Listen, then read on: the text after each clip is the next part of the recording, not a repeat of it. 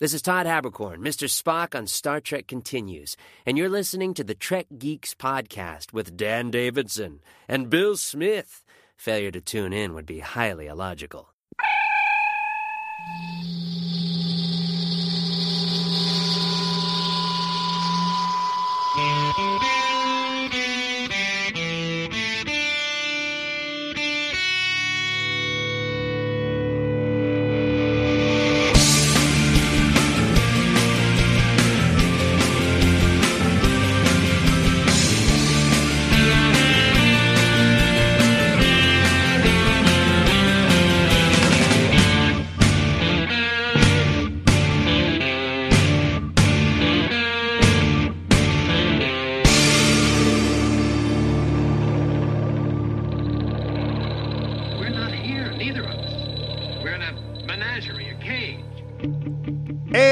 It's the biggest little show this side of the Alpha Quadrant. It's the Trek Geeks Podcast.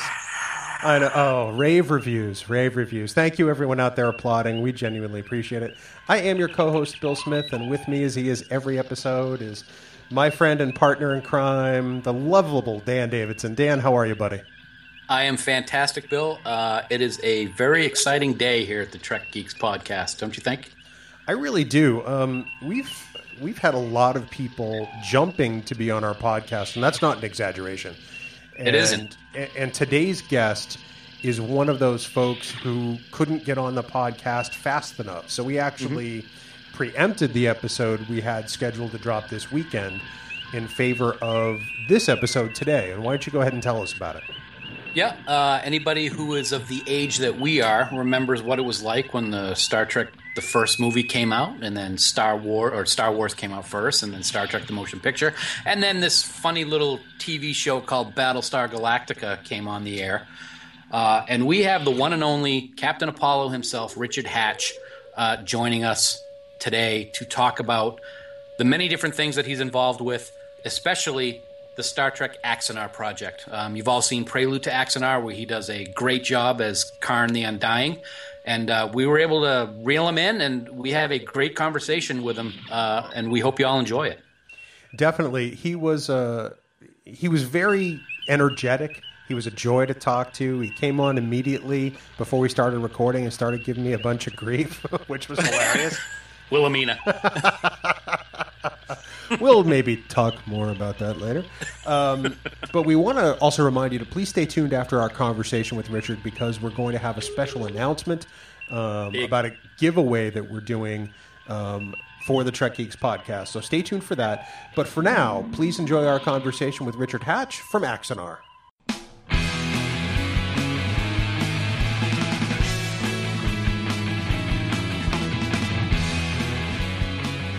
All right, folks, welcome to another guest spot here on the Trek Geeks podcast. Bill and I are honored to introduce today's guest and spend some time talking about his amazing career and current project. He is basically a sci-fi legend, folks. He's an accomplished actor, writer, producer, author, acting coach, and motivational speaker. He's been on classic television shows such as All My Children back in the early 70s, as well as The Streets of San Francisco in 1976. But we will always know him as Captain Apollo on the original sci-fi phenomenon Battlestar Galactica, and then as Tom Zarek on the reboot of BSG back in the early 2000s. Most recently, you've seen him in the critically acclaimed teaser documentary Prelude to Axanar as the Klingon warlord Karn the Undying, a role which he will be reprising in the upcoming film Axanar. It is a pleasure to welcome to the Trek Geeks podcast the one and only Richard Hatch. Richard, thanks for joining us today. Oh, you're very welcome. It's great to be here. And boy, listening to all those credits almost put me to sleep. I mean, that's actually very nice of you to say all those kind words. It always sounds weird when they say, sci-fi icon or sci-fi this or that, because first of all, I don't see myself like that. Second of all, I don't think when they used to call me back in the day, they go, the TV hunks. These guys, I go, who are you talking about? Because I don't know any so-called hunk who ever thought he was a hunk. And, most real actors, don't think of themselves as stars. They think of themselves as actors, as artists, and that's their craft. And they feel very blessed and lucky that they've had a career, because this is a very crazy up and down business that we're in. So, but anyway, I thank you for the kind words. And moving on, what do you want to ask me? Well, playing off of that, Richard, I was thinking about this, and the original Battlestar ran for just one season. And that really kind of blows my mind, because its popularity has endured and even grown exponentially over the years. To what do you attribute that? I think there are shows that are movies, too, as well, that are what we call not just iconic. They are, what's the word I'm searching for? They are archetypal. And that means that the story structure, the way the story kind of moves from the beginning to the middle to the end, the underpinnings of that story, the emotional buttons that hits, the psychological buttons that hits, it's archetypal in the sense that it seems to touch into or tap into a archetypal structure that seems to exist in all people. And when there's a movie that kind of taps into that, you're drawn to it. It moves you. In fact, you want to see the same movie over and over again. Even though you know where the story is going, that movie makes you feel a certain way inside. And so you want to watch it. And all I can tell you is Battlestar was very archetypal. I mean, Moses and the Israelites was archetypal. Right. I mean, you have a civilization under great stress who gets cast out of their homeland.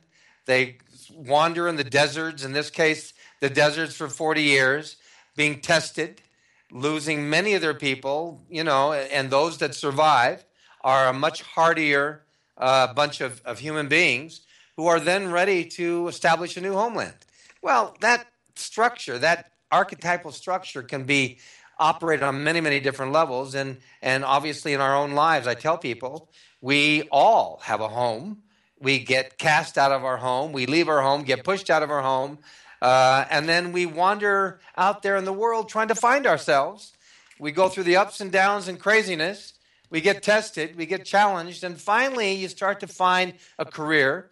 You hopefully find a mate or a relationship, and then you establish a new home, right? Well, that's kind of an archetypal story structure. So people kind of seem to be touched and moved by that and drawn to that. And obviously, we're talking about in space, sci-fi, it operates in a more expanded way, right? A larger, bigger, more expanded way. Yep. And obviously, we add the element of Holocaust, and people surviving a Holocaust, and that even adds a whole other dimension to it. People always, as you know, just about they do. How many of these movies do they do? These end of the world movies. Oh yeah, end of the world movies. It's the end of the world. It's an asteroid. It's a disease. It's a earthquake. It's something, and then we all have to deal with surviving. Or how do we continue to live? What do we do? And we all empathetically connect to those stories and put ourselves in those places wondering, what would I do in that situation? What would I do? How would I handle it?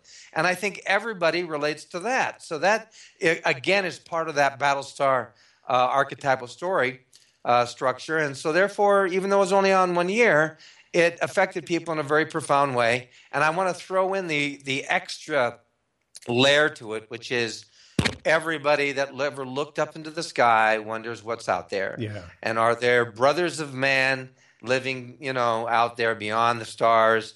Are we alone? And again, that's just another kind of foray into exploring that hypothetical probability, and that's what great science fiction always does. So again, you had all those elements working. So I think, even though the show was not, unlike Star Trek, and I'm a big Star Trek fan. I watched it in syndication when it was in syndication. I didn't see it when it was originally on, but I was a young actor in New York, and I came home every single day, got my glass of red wine, and sat down and watched Captain Kirk, and Spock and McCoy and all my favorites. Never thinking in a million years that I would ever meet any of these people. And get to know them. But again, I was a big fan of that, and I just lost my point. What was I going to say? It's such an important point. Where's that point? Where was? Roll me back. Where was the? How the influence of the show? how the influence of the show, how people have something to grab onto. Looking up grab in the sky. onto the thing. Yep. So I think Battlestar, again, back in that day, unlike Star Trek, that the word just came back. Star Trek wasn't actually successful when it came out. And but it was on 3 seasons because for whatever reasons, programming's weird. Buck Rogers stayed on 3 more seasons than Battlestar, not because we had much higher ratings. We just happened to be on ABC rather than the other network, which they needed shows because they weren't doing so well. So they were able to stay with shows that didn't have such high rating. ABC had 7 out of the top 10 shows. So they took us off after 1 year. But we, on any other network, would have been, one of their top shows. And the truth is that we had 65 back in the day before they sliced up the audience, with all the cable stations and everything that's going on today. 65 million people watched our show. 65 million. Wow. Today, a show with 15 million would be a top-rated show. Right. Yeah. Or 20 million. That's 65 million, and we were number 5, right? Number 5 in the ratings when we debuted, which was considered for a first-year show debut. Yeah. That's pretty extraordinary, and the highest-rated sci-fi debut of all time ever. Mm-hmm. And the problem was they had a great premise. It was the kind of story that people, whether they were sci-fi fans or not, there's another layer. The other layer is that the story was a story of family, okay? Family and extended family surviving a Holocaust. And so it related to everybody. And you didn't have to be a sci-fi fan to love Battlestar Galactica. It was really about people and about this family of man surviving. And I think a lot of people who never watched sci-fi watched Battlestar and the whole family, again, because it wasn't too provocative or edgy, even though surviving a Holocaust is a pretty, obviously powerful topic to explore. But there was something for the whole family that could sit down and watch this show.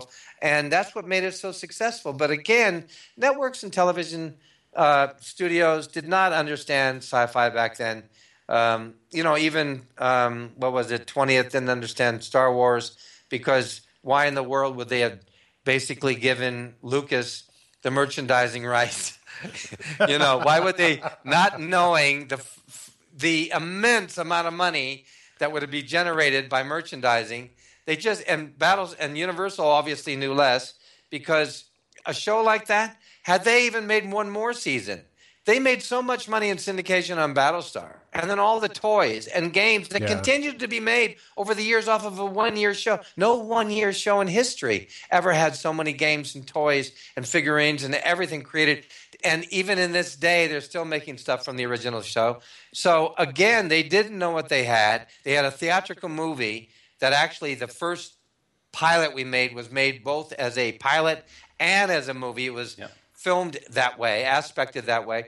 And it went around the world, in many places played first as a movie, not as a TV series. Mm-hmm. And it did incredibly well.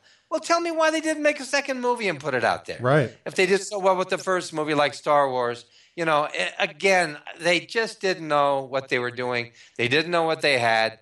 And again, like I said, this show touched a lot of people of 3 generations. And even when I travel today, I'm blown away by how many people of all ages tapped into this story. And obviously the original, as successful critically as the new show was, and I love the new show.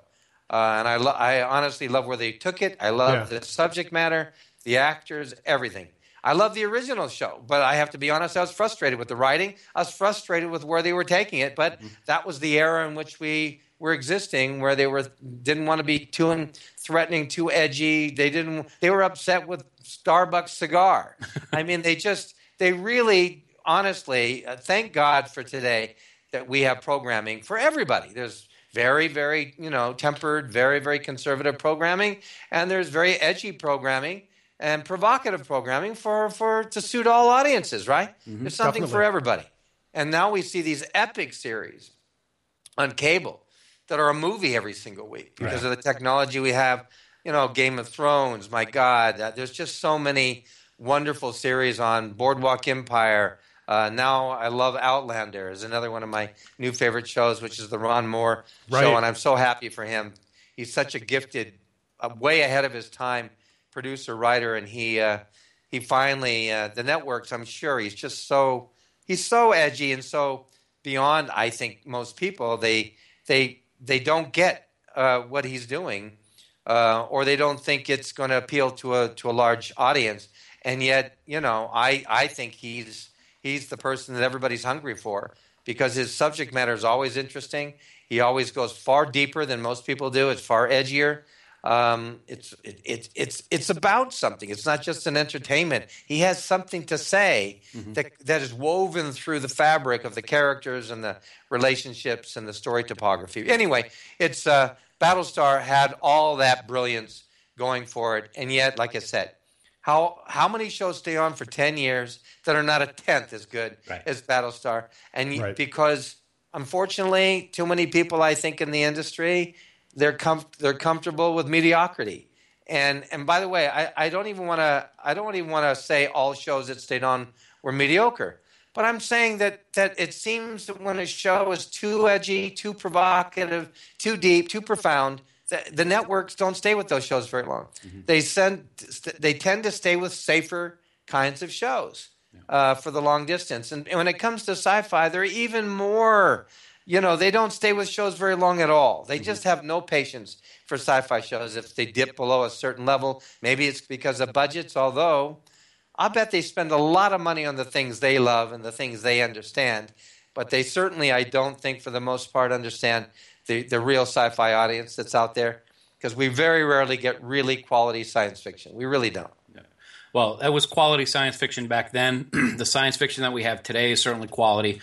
The quality with Prelude to Axanar, for one, we'll start spinning into that a little bit.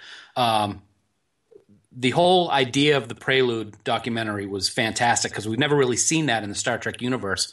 How did you actually become involved in Axanar, Richard? Well, I didn't know what was going to happen here, but Alec Peters has been a very good friend of mine for about 20 years. I met him at DragonCon, and every year we would always meet each other at these conventions. And he's a huge collector, big sci-fi geek, and obviously does a lot of trading with sci-fi props and collectibles and stuff like that. Very knowledgeable about that world. But one of the smartest guys I've ever met, a very smart businessman. And, when he started talking about, wanting to do something in the entertainment area where he was going to actually put something together, one hears that all the time from so many people. So you have no idea where they're going to go with that, right? In most cases, it's a lot of talk.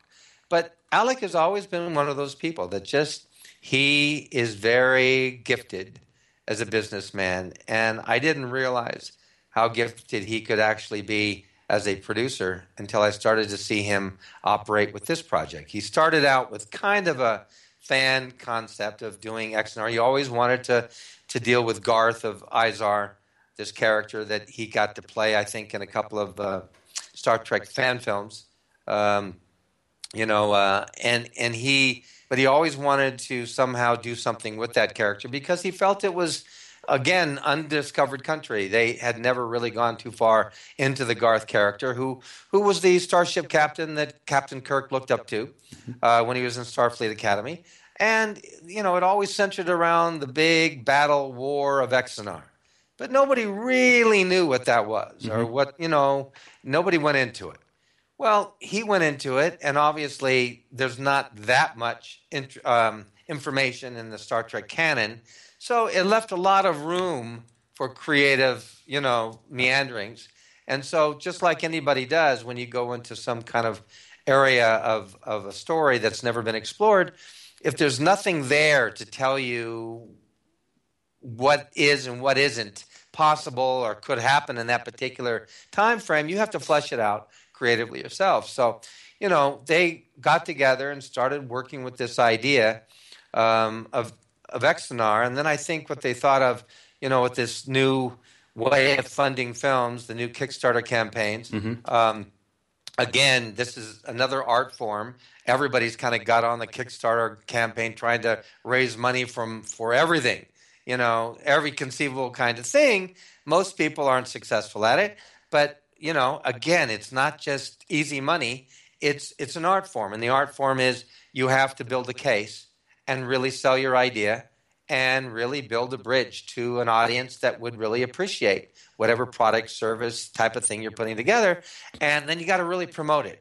And it really takes an artist, a business artist, somebody that really knows the art form of marketing, of getting people interested in an idea, selling a product.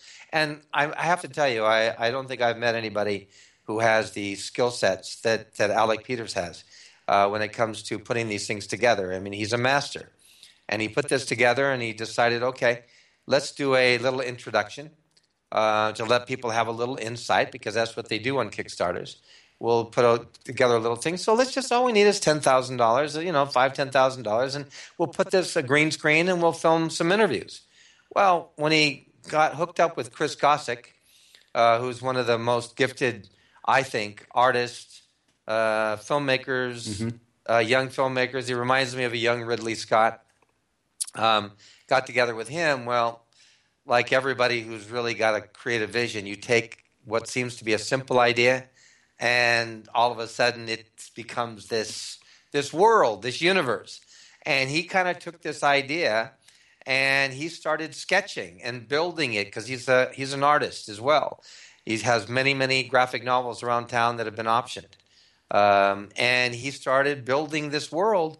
And then again, the interest started to build as people saw the artwork and started hearing about it. And this little Kickstarter campaign, initial Kickstarter campaign for $10,000, ended up with $120,000. Wow. And then they were able to take a significant portion of that, but not the whole thing, and use it to make the Prelude. And the Prelude grew into what you saw out there, that 21-minute Prelude, which not too many people put something together as elaborate and as professionally well done as that their first time out. But I do have to tell you that I think the concept of proof of technology, proof of concept, is a real powerful one that builds a bridge and a relationship with your fans and your fan base who are going to support you in these kind of campaigns, because you don't know what people are going to do with money. People have trouble using their own money. Being very good with money, knowing how to use it, not waste it. And so here you got a chance to see people take the money that people put up. And the nice part about this is no one's going to lose too much if all goes south. You're going to lose $50, $100, maybe a couple $100 at most. So it's a nominal risk for most people for something that they may care about or believe in. And in this case, they got to see their money at work. And not only did they get their money's worth, they got more than their money's worth. Oh, yeah, absolutely. For a really a much smaller budget than it would normally take a studio to produce something of this quality, they were able to put together this epic prelude to Exonar, which again got everybody even more excited. And then they did stage 2. And I like the stages. You can't raise everything with one Kickstarter. And most people, it takes a long time for people to believe, to get involved, to care enough, to want to do something. And so you get a small faction come on board. They believe in what you're doing. But if you don't show that you know what to do with that money, it's going to be hard for them to stay on board with you. And I think building it, stage 1, stage 2, stage 3, and each stage, they're proving to you that they know what to do with that money, which only gets you more excited, makes you want to be more involved, and you want to support them even more. So the second Kickstarter raised a tremendous amount of money, close to $1 million. And then they're now probably going to do stage 3, because they are, like I said, I haven't been involved in a production in a long time, although I must say, working with my good friend Doogie on After the Harvest, which is a Mad Max pilot that I did with Vernon Wells, one of the great producers I've ever worked with in orchestrating a set, using money wisely. So I have had the fortune of working with a couple of really, I think, geniuses when it comes to putting productions together. A lot of filmmakers are very talented, but they never learn the business of filmmaking or how to choreograph and set up a film shoot and really maximize their dollar. And these guys seem to have that built-in gene, that built-in wiring, and just to watch them go at it, how they put it all together has been honestly an education, a PhD education for me. And every young filmmaker can learn from this. But watching again on this XNR, he was not only artful in how they set it up, how they built the relationship to the fans, how they have built proof of technology and proof of concept, and how they're building a relationship, and how they're doing it in stages and not rushing like so many people do. Rush into production right. when they're underfunded. They haven't thought it through, and they end up with not enough money, or they have to cut corners, or they don't have the money for the post, and then it sits there for 2 years, and then it takes forever before they get it out. So a lot of projects sit there going nowhere for years. And it's not the fault of the filmmaker. They just never got that education that they should have got out of any quality film school. So here, Alec, because he's a complete businessman, and because he's also willing to, I mean, I've never seen a man, whatever he doesn't know, he'll go learn. I mean, he's going to actually, because he is so, this Garth of Izar has been a quest for him. He's not interested in being an actor, making a career in acting.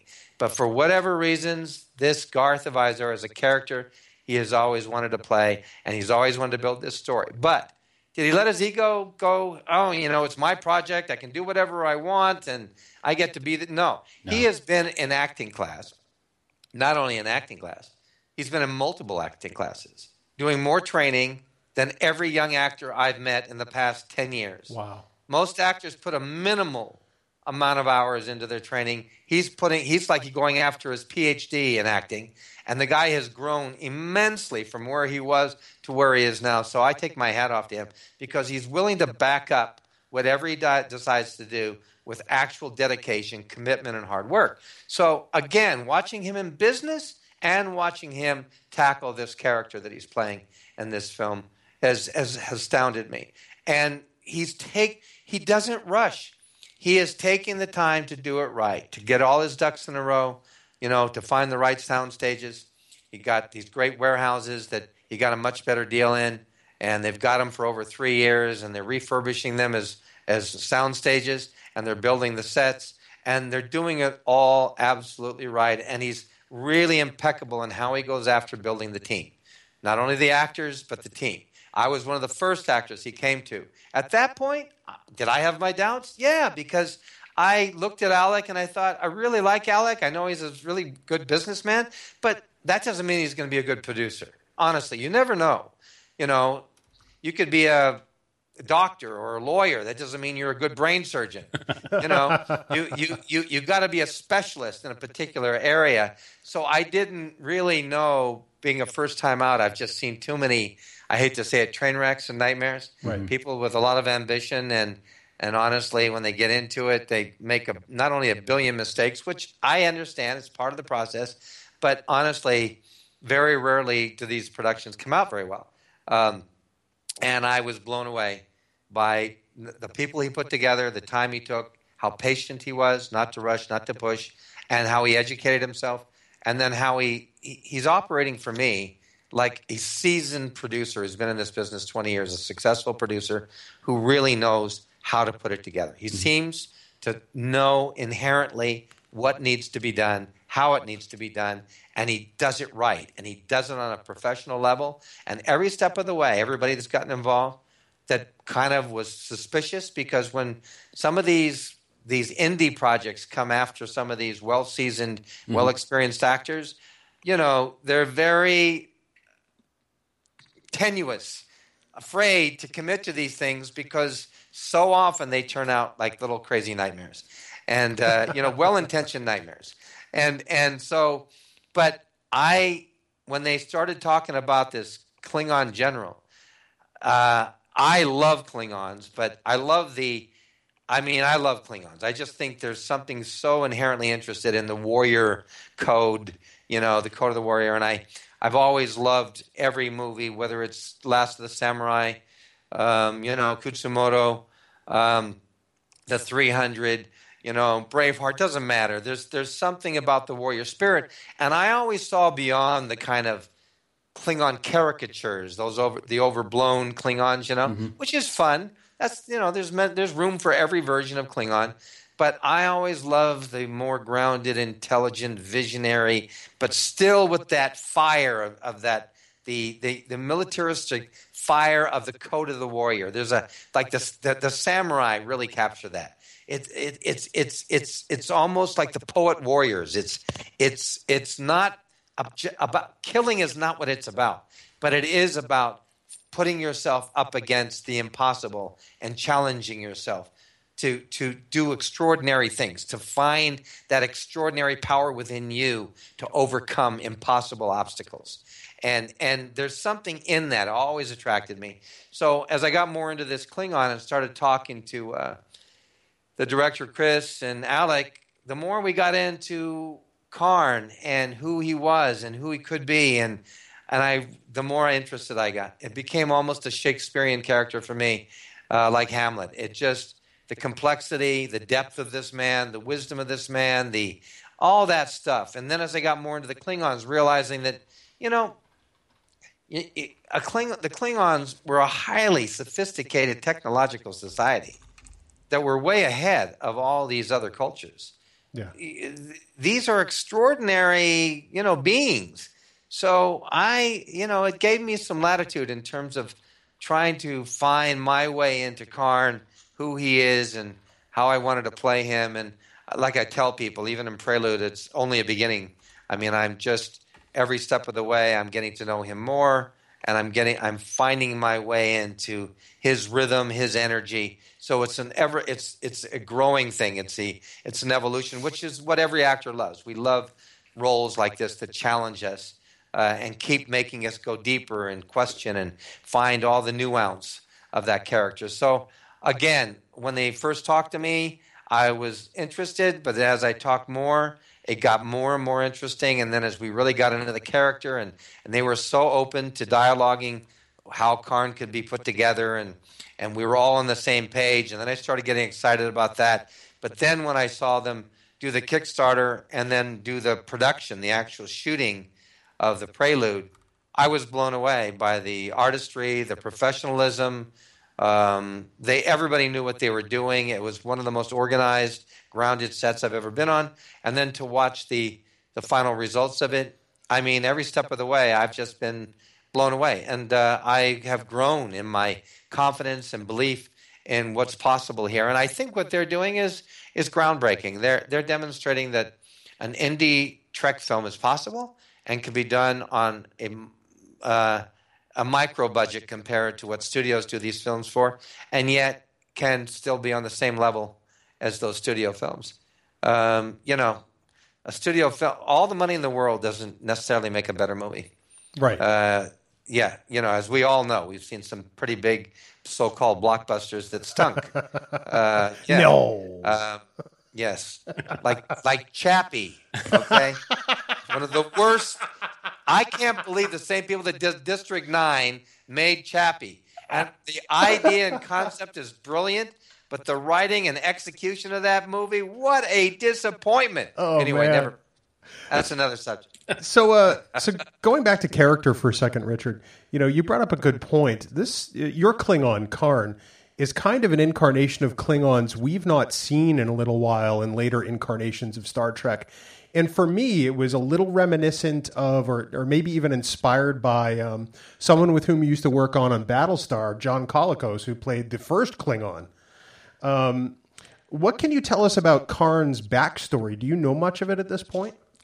No, I don't. In fact, I'm now, I in my own head kind of play with ideas, but I don't know the official backstory of him. No. By the way, I had to do the same thing for Zarek.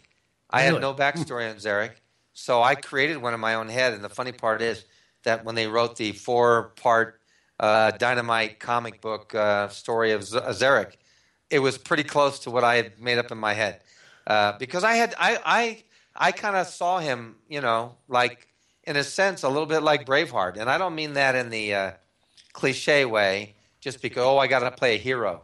No, for me, he was the anti-hero, because all through history, many people have stood against governments, stood against tyranny, and as we know, history is written by the winner. Right. A lot of those people were looked at as the bad guy, and I thought, here's a guy that's fighting for democracy and fighting for consensus fighting for accountability, and has seen governments go awry, governments take on too much power, too much control, and also people giving up their power and control and allowing governments to do that. And then he saw that happen in his own planet, and then now it happened again on Galactica, where the people, out of their own fear, allowed the government to have too much power, and they suspended democracy. And I thought, very powerful subject matter. But again, it was interesting how they kept aspecting me as the bad guy, and they were doing far worse things than they accused me of doing. Easily. I just wish to God that when I had that encounter with Adama in the prison cell, and he read off this list, I wish I could have laughed at that and brought out my list. And my list is 3 times longer than his. I would have loved to have read my list about what Rosalind and Adama did, Easily. And then I would have said, just as I would have said, but I do make the statement. I said, the truth is, there's not much difference between you and I, Adama. I said that. I said the only difference is you've got that uniform on. You have the power and the authority. But we're both trying to do the right thing, and we're both, whatever we've done has always been to try to do the right thing. But the trouble is, we did a lot of bad things trying to do the right thing, right? Right. And anyway, so we're back to Karn here. So anyway, it's been like I said, I'm going to get together with one of the writers in the Trek that does Star Trek novels. And we're going to work on his backstory and his story. So I'm going to have a lot more information on that coming up, more specific information. But my only thought of it is I think he's the kind of man that worked his way up. I think he came from wealth, but I think that he shunned that what's the word? His family's gold card opportunities, because he wanted to do it on his own. Yeah. So I think that he worked his way up the military from the bottom. I think he took it the hard way, and I think he fought in battles, and I think he was a grunt, and he worked his way up to the top, even though he could have taken the easy path and obviously been able to move much faster. But I think he's the kind of man that literally, honestly wanted to prove to himself he could do it. But he also felt like leadership. If you want to lead men, then you have to know. Have to know your men. And the only way you know your men is that you've been what your men have been through. You understand where they come from. And I also think that he's in a sense a philosopher. I mean, they talk about the poet warriors. The great generals were philosophers. They saw a larger picture of life. And I think even when generals of opposing sides got together, they were able to sit down and have a drink and find a lot of commonality. Yeah.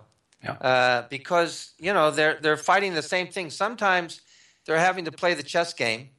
They're having to fight each other, and yet they see sometimes the futility of it.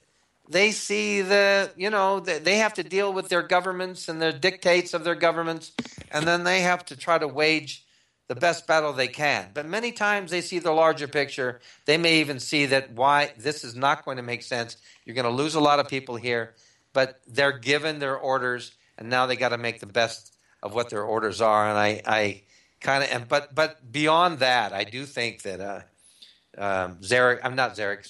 Karn is a chess player, like all great generals, and they do on a certain level. They understand, first of all, the humanity of war, but at the same time, they also engage in the art form of war, and I think that's where they really, what's the word, get excited and really glom onto is that art form of out-strategizing, out-thinking, outplaying their opponent. If it was a benign game on a game that we play online, right, where millions of people may die, but they don't really die, but you're out-strategizing the enemy, he would love playing those games. I think they love the art form of war, but they also have to deal, and this is the other part, and I told Alec this. We don't see this very often, but I do think that you've got to delve into the dark side of these generals and realize that they carry a weight that no other man carries. They carry the weight of every bad decision, of all the lives that are lost. And I think a great general has to be strong enough to not, not disengage, but to be able to handle it and still move forward and not let it pull him down into the abyss. Mm-hmm. And it takes an incredibly strong human being, I think, in order to do that. And so, again, I think there's a lot of dimensions to these characters, and that's one of the things I want to. It looks like, and I can't wait to read the script now. I just got it sent to me. I want to read the script and see where they've gone with it to understand how they're evolving these characters, because I think what can make Exonar maybe kind of a really, standalone Star Trek experience is that they can go where no other Star Trek show has gone yet. Right. They can go into a topography that's never been explored, that's actually part of the Star Trek canon, and they can bring some other dimensions to Star Trek outside the box without losing the energy and the feeling of what we love about Star Trek, but they can build upon that and maybe even re-energize that. Although I have to say I do love the movies, so hate me, but I love the movies. It's interesting you say that, because I think to a point, Prelude has already done that. It is so well done, and it is so. I've watched it probably 30 times, and every time the final scene with the Klingon ship opening its torpedo bay, and then it just fades out to black. I'm just like, you got to be kidding me! There's got to be more to watch. Yeah. One of the things that I wanted to bring up is when watching your portrayal of Karn. Right. To me, he seems to be a military genius who really prides himself on his knowledge of how to win the war that he's in. But at the same time, he's menacing. He appears that he can be ruthless when needs to be, but he looks really pissed off that his superiors didn't listen to him in regards to the D7. That one scene when you said that we would have defeated the Federation is probably my favorite part of the entire Prelude film because of the emotion that you show in it. And is that something that you just kind of came up with, or was it really something that was worked into the script?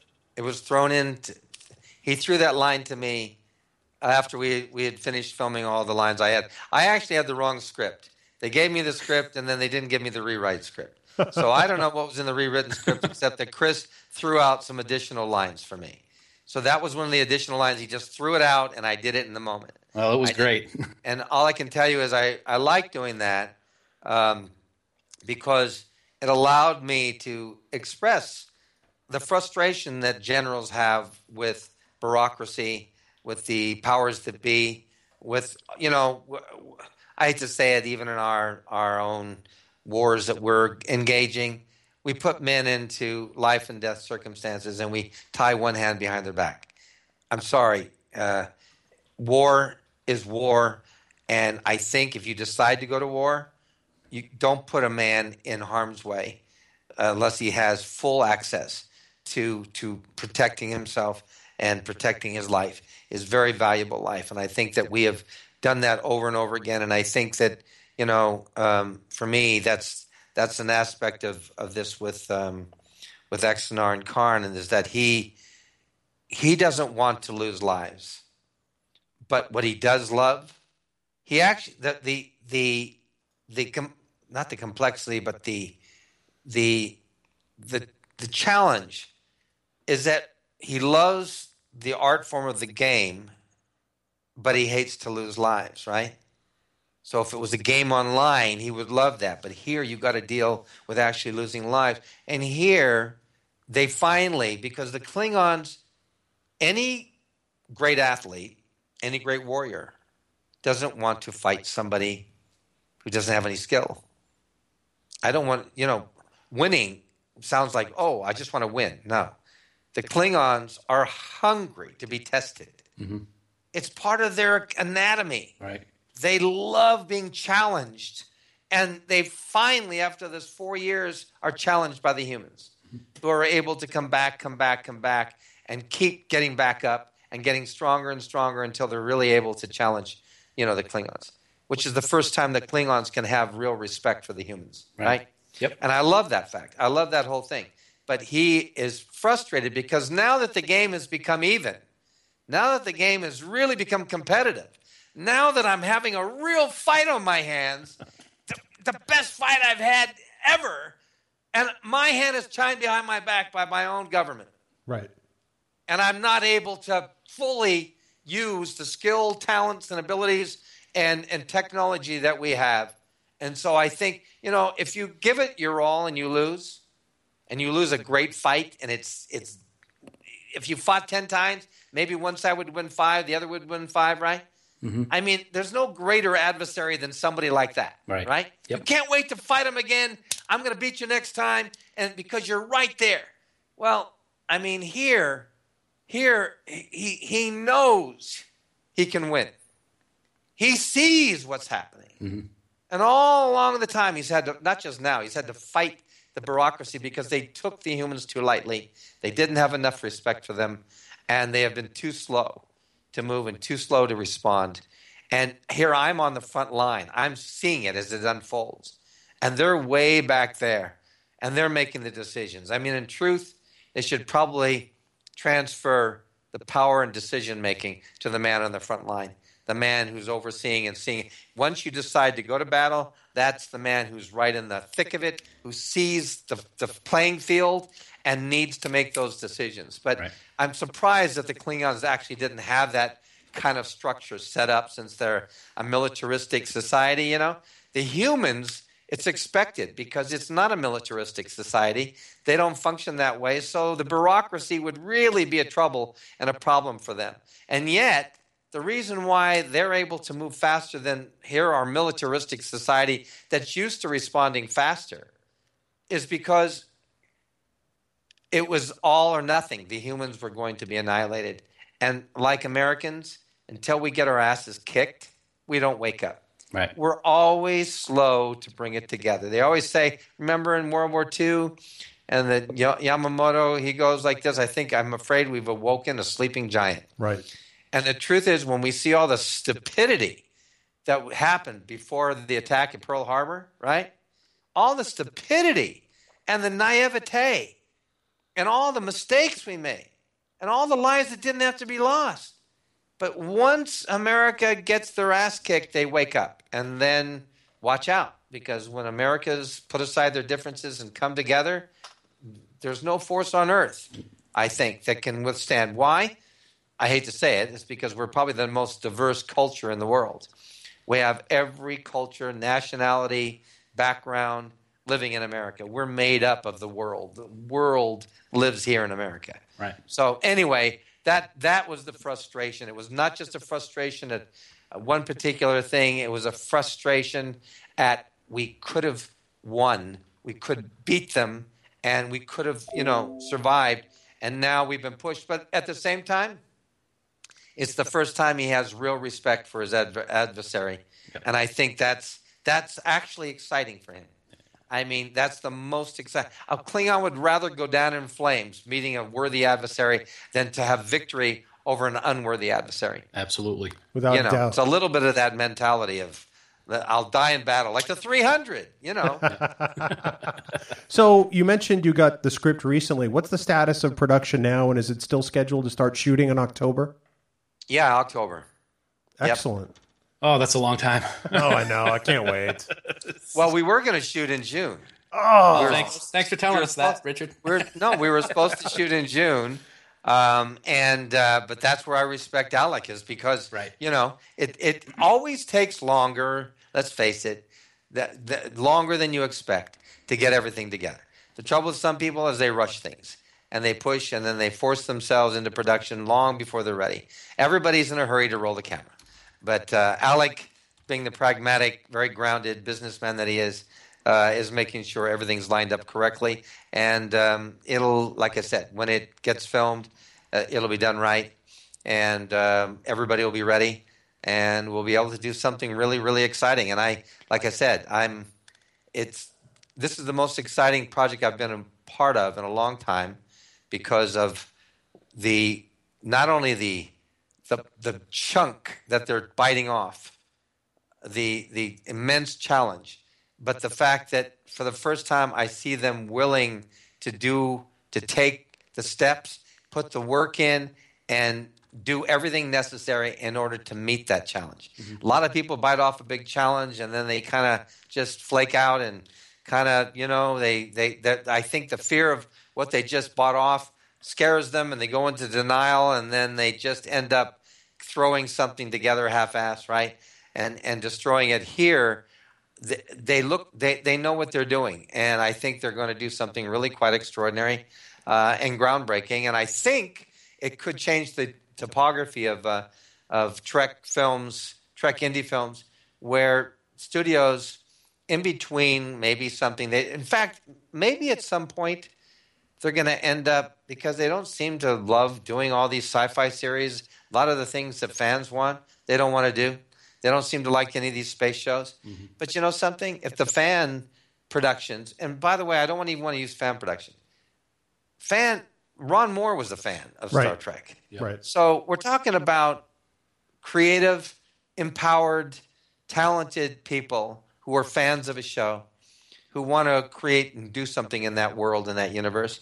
And if the studio isn't doing something and somebody puts together something really viable and amazing, why not license it, make it part of the Star Trek world and universe, and then, team up, partner up.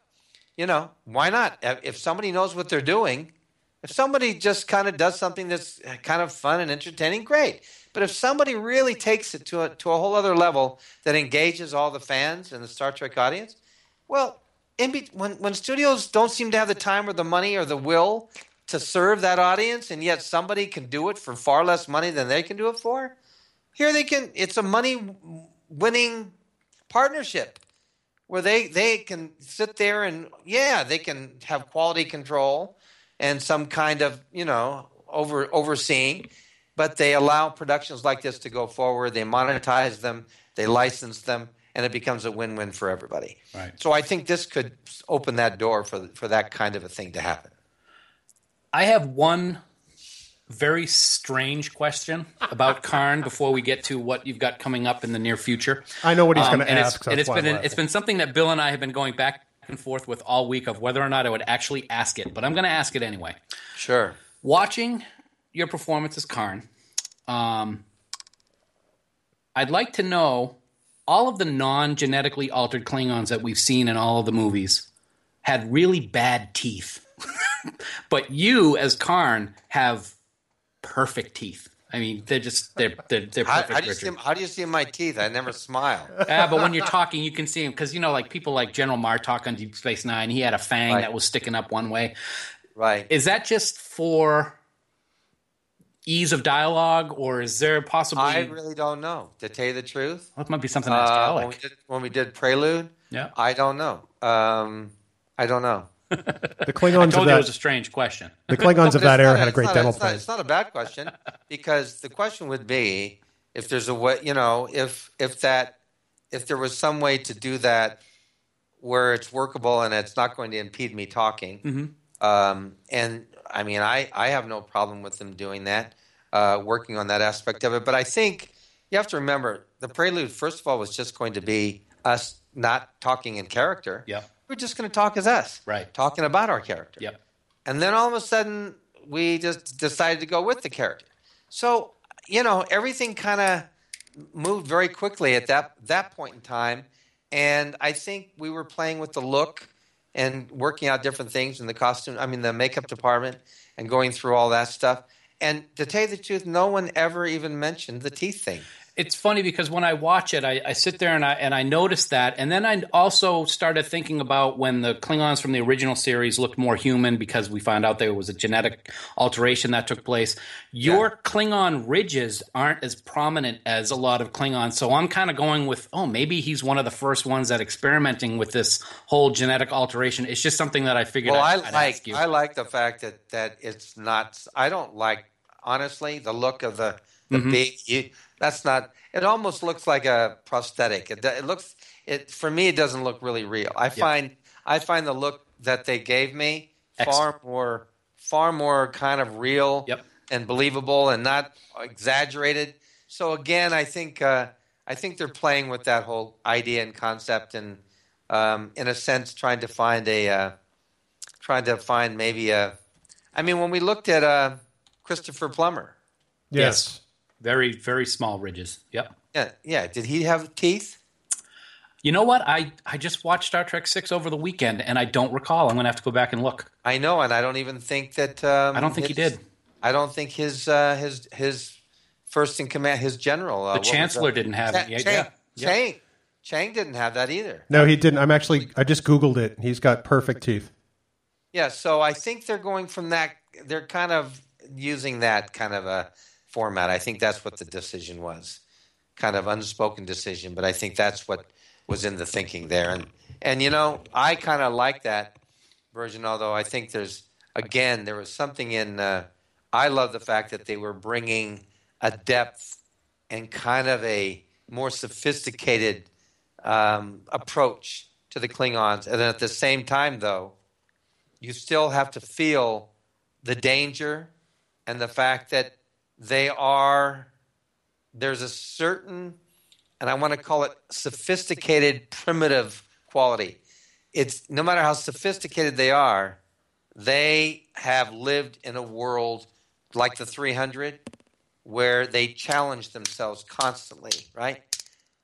And the 300 is a good one because that's a warrior society.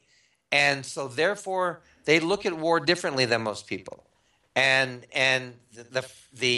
it brings out this ferocity, this warrior spirit, you know, that comes out. And I think for somebody that's not brought up in a warlike culture or society, mm-hmm. You know, just like the samurai could be lethal, could be terrifying. You know, the power and the thing, the whole energy, and yet they also could be at the same time. The flip side of the coin was highly sophisticated, right? Highly cultured, and I love that combination. And I would have to say that probably the Japanese samurai is probably the best for me template mm-hmm. for a Klingon. It is. And your sword kind of reminded me samurai a little bit when you were sitting in your chair with that blade. Yeah. Well, we can't wait to see what happens when you start filming in October. We all can't wait to. And I've been keeping up with the Axanar page, StarTrekAxanar.com. Aside from Karn, we know that you've got a WonderCon event coming up in Anaheim, California next weekend, April 3rd through 5th. Can you tell us a little bit about what you'll be doing there? Well, on Friday night, I'm going to do my everything you ever wanted to know about show business, the entertainment business of today. You know, from the filmmaking to the acting to the writing to all those different aspects of it. So I always do the kind of a workshop. Sometimes I think I'm focusing more on the acting, but it's always about the business. It's the art and business of the acting entertainment industry that I get into. So I don't teach in a traditional way. I teach in a far more, I would want to call it, provocative way. My whole thought of it is that my talent anyway is I've done this in my other Tony Robbins type seminars, but I'm very intuitive about people. I see where they're blocked. I see where their energy is blocked. I see where their talent is blocked. I see what's holding them back from really using their talents and abilities. And what I do is I will shape a exercise. I shape things in order for them to process through, move through those walls and blocks and unlock their talent and take it to the next level. Allow them to more deeply, more powerfully connect to material, learn how to open up and let that material channel through them so that they're not acting out of their head, they're acting out of that deeper, more intuitive part. And then the same thing goes for the business side of it, really learning to look at the larger picture and realize that every artist has to build their business side of the equation. The business side protects the artist side. And artists that don't have the business side developed, many of them languish. Many talented artists languish on the side of the road. You want to build both sides of the, or they end up finding somebody who uses their talent and ability, but they end up getting raped and pillaged. You know, so you got to build that both sides of the equation. You got to build the business and the artistic side. Just like the filmmaker who wants to roll the camera and wants to get in the editing room and do all that, he's got to learn the business of the art as well. Otherwise, your movie doesn't go anywhere. And a lot of people put a lot of time and energy into that movie, and it's a responsibility to learn the complete art of filmmaking so that you can take a film from beginning to end and get it out there to the world or get it out to a marketplace so that everybody that participated gets to benefit from that. It's not fair to ask people to put their time and energy into something that never sees the light of day. Well, it sounds like you've also got another project coming up. You're directing. My Battlestar panel, by the way, is on Sunday, I think at 12:30. And then I'm doing a writing panel with the Winter Twins, which is at 1:30 at WonderCon. Excellent. So you're directing a project called With Honors, and I guess it's about a Vietnam vet dealing with the aftermath of war. Can you tell us a little bit more about that? Well, this came to me a couple of years ago before Sniper came out. And obviously there wasn't a lot of war movies coming out, but with the success of Sniper, obviously a lot more people were interested in movies that deal with war. And what's so powerful about this is that, I don't know if you're engaged or involved in the military world at all. Actually, one of the guy that runs military.com bought my Viper that I had from Icons that I had up on an eBay auction. So, and I flew up there and I got to know him and got to know his world. But anyway, this With Honors came to me a couple of years ago, and I love the project because it really, I don't know about you, but I've always had strong feelings. I mean, I wish I could have put my own writing about what was going to happen in Iraq into a bottle and buried it and brought it out, because everything I thought was going to happen happened. And my thought was, it wasn't even about going in or not going in. If you're going to do something, you got to do it all the way. Right. And then you got to research and be dedicated to doing it right.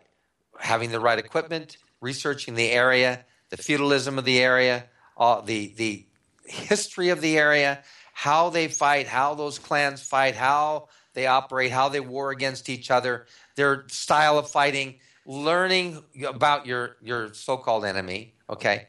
And then, if you're going to go in there, you got to go in there thinking the long term. Are you going in there to stay in there?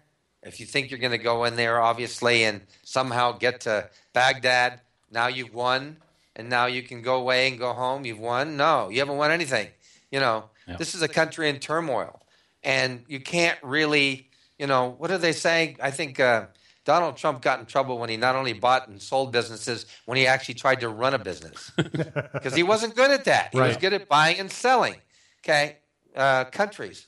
You go in there and you attack your enemy and you so-called defeat them, and then you install somebody, I guess, or the government that you want, or you want a democratic government in a country that doesn't know what democracy is, that has all these tribes and cultures that have been battling each other for thousands of years, right? So again, we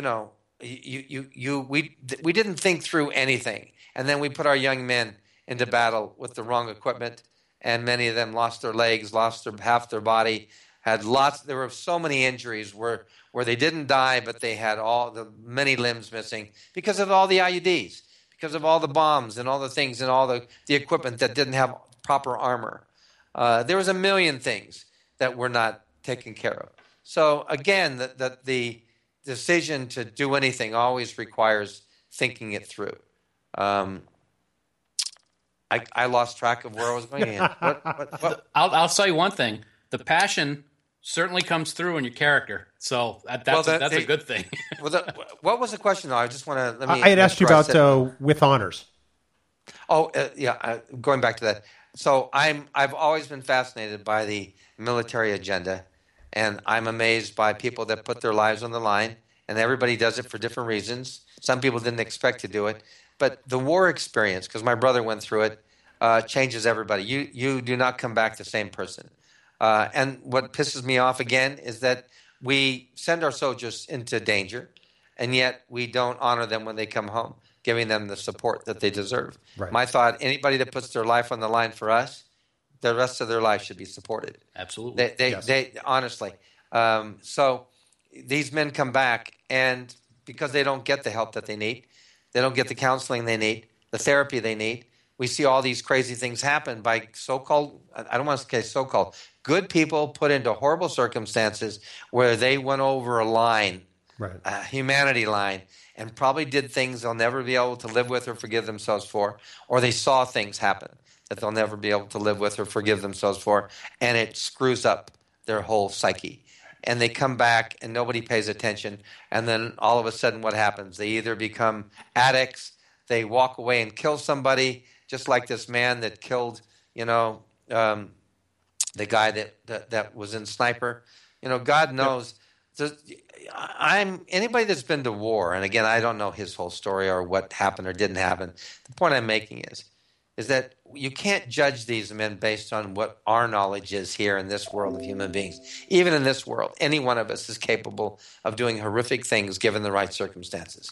Any one of us in a moment could cross that line. And it might be the only time you ever crossed it. And yet some traumatic thing happens to you. You do something and some anger came out on you. You push somebody too hard. Something engaged inside of you. It doesn't make you a horrible person, but something pushed that button. And every one of us needs to have a little bit more compassion, understanding, and empathy for these guys that have served in these war zones. Mm-hmm. And the trouble is they didn't. So this follows a man that was a Medal of Honor winner who walked away from the war because he lost all his men on a particular patrol. This is a man who used to pride himself on doing the dedicated work of not only getting his men in, but getting his men out. Okay? And on this one mission, all goes south. And he lost everybody, but he did extraordinary things trying to save them. He actually gets captured, and then he escapes. But they give him all these medals, and he doesn't want them.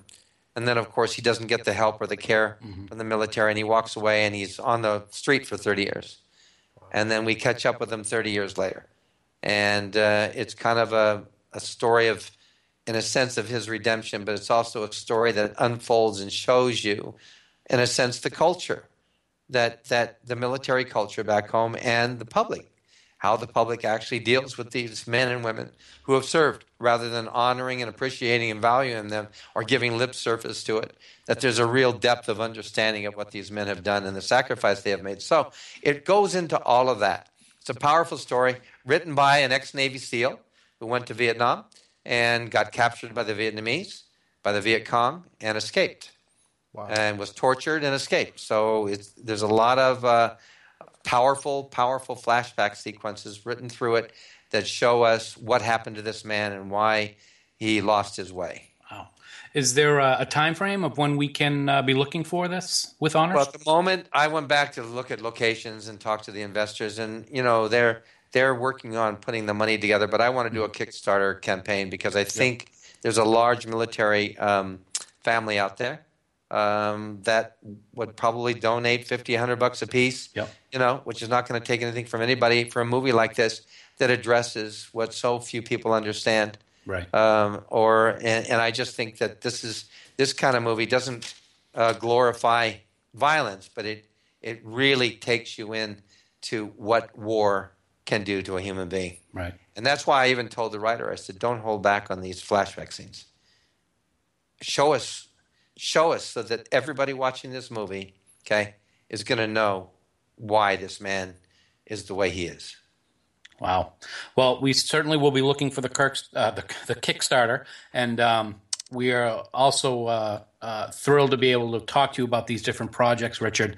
Do you have any specific places where any of your fans can go to keep up with what you're doing or reach out on social media?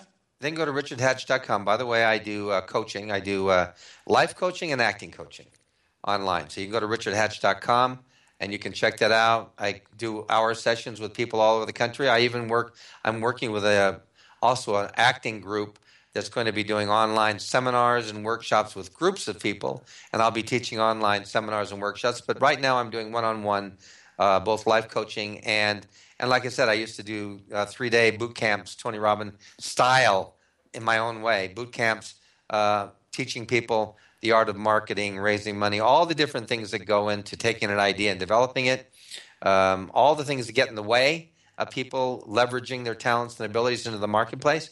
So So again, I do those things. They can check that out. They can go over to BattlestarGalactica.com that I'm co-owner of, and then they can go to Facebook, and I'm all over Facebook and Twitter.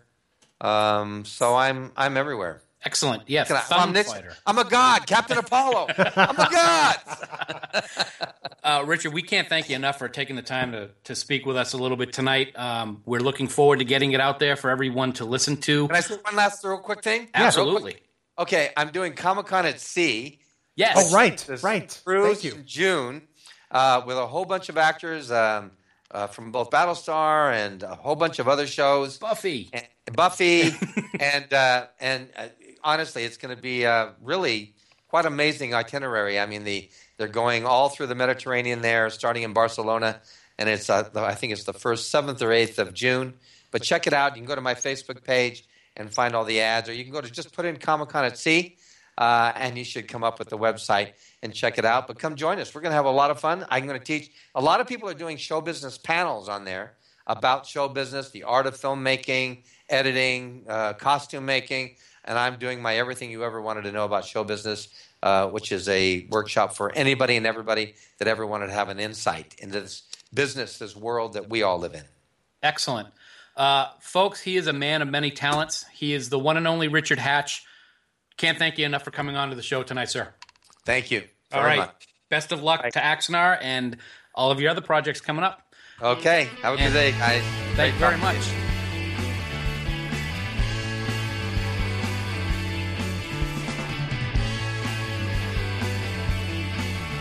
And Dan, what a great conversation with Richard.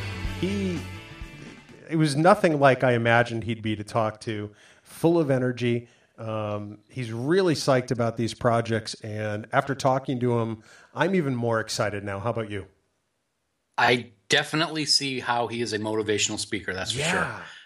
Amazing. And I'll tell you, we haven't had the opportunity to really talk to a lot of actors about the parts they play, but sitting there listening to him talk about what he thinks in his mind about how this character of Karn is going to be is amazing. And I can't wait to see what it looks like when we get more than just 5 or 6 snippets in a 21-minute documentary. What it's going to be like when he's playing the main Klingon in this movie and how he's going to try to defeat the Federation. It's going to be awesome. You know, I think the thing that amazed and surprised me the most is that even after all this time, you know, in people's houses, on screens, on television, and in movies, he is still at his core an actor who's working on his craft every day. Yep, absolutely.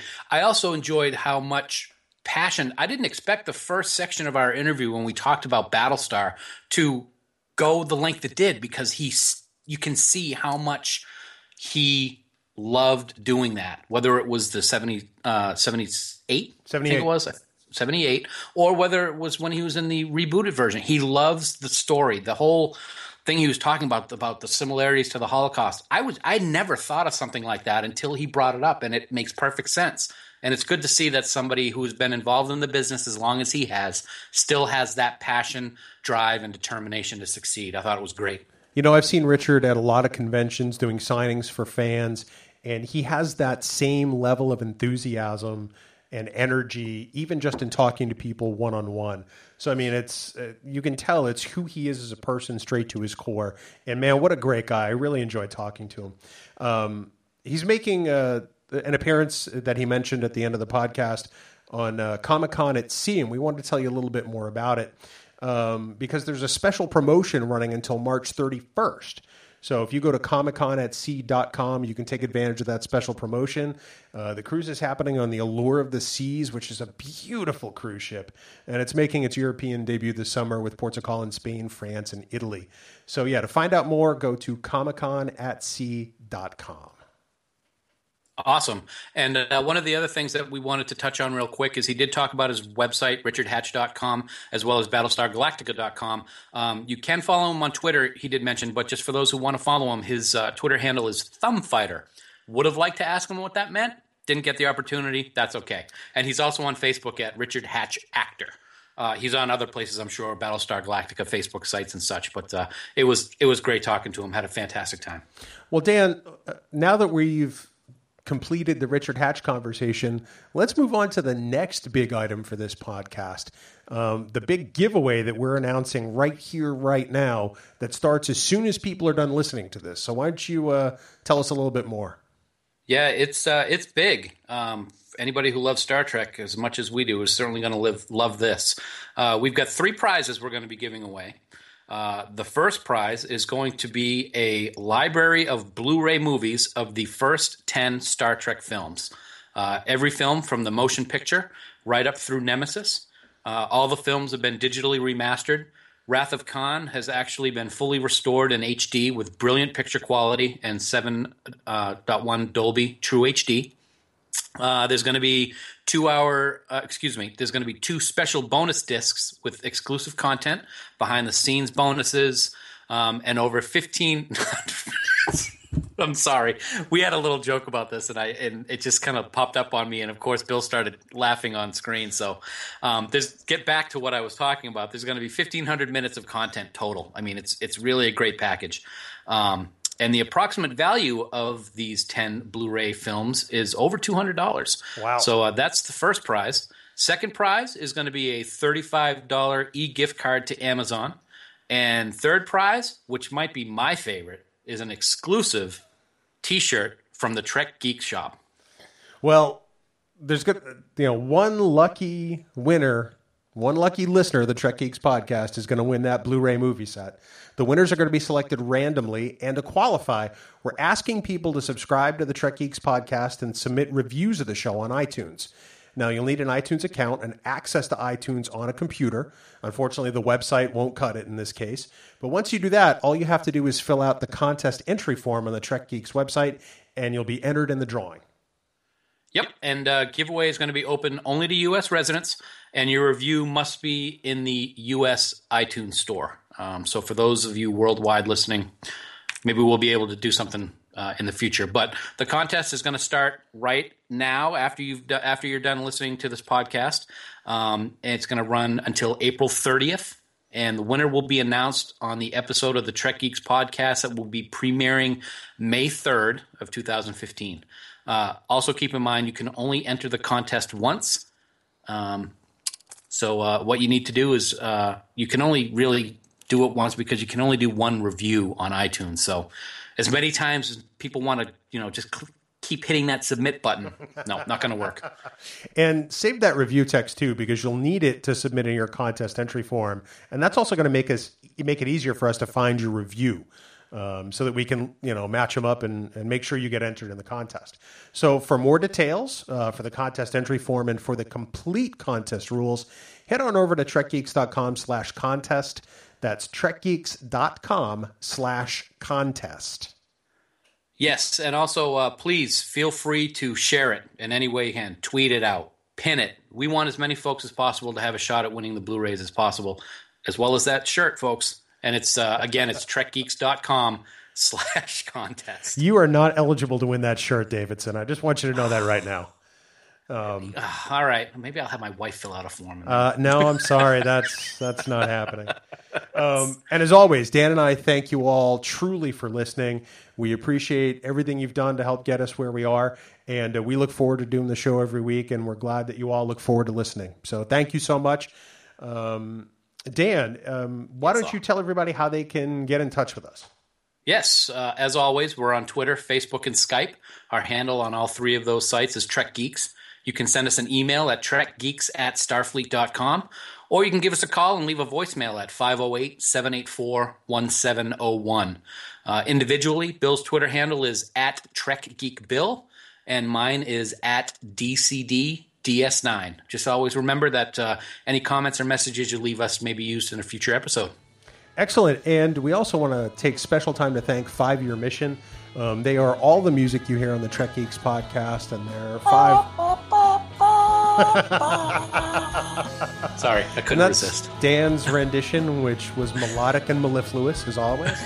But you can listen to all of their songs, all their year 1, 2, and 3 albums, their original songs based on classic Star Trek episodes, online at 5yearmission.net. please go support them and love them. They are doing great stuff. And if you haven't had the chance to listen, please take the time. But for now, we will talk to you all next episode, which I guess would be episode 9? Episode 9. Wow. And I'll tell you what, I'm not going to give anything away yet, but we've talked about it a few times. We got some... Richard Hatch is, like, unbelievable. All the people we've had on, unbelievable. We got some real unbelievable stuff coming up in the future. We really do, and we hope you'll be along for the ride. So until next time, live long and prosper. Bye. I feel like you're making a hostage tape.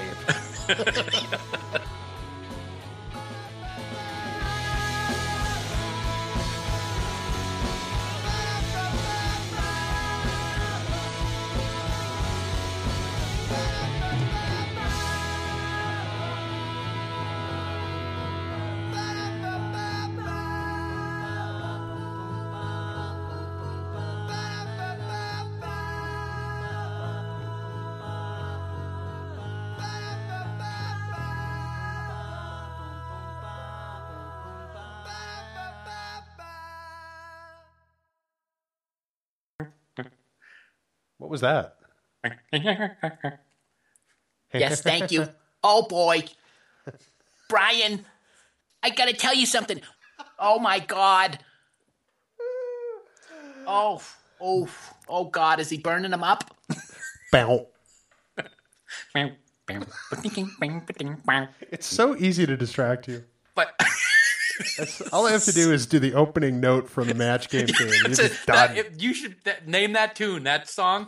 If I was a guest, all you'd have to do is, and I'd be like, I can name that TV game show theme in one note.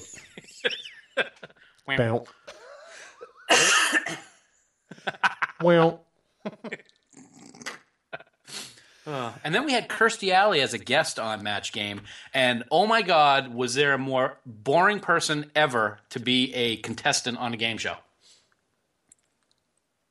No. Look it up, folks. YouTube it. Check it out. She's like, why am I even here? Talking to this guy with the big, long microphone. I actually think she was practicing for Savick at that point. Oh, is that what it was? No, I totally just made that up. We'll ask her when we get her on the show, because chances are I'll be able to get her signed on before you do. Wow. Not after I use this as the outtake.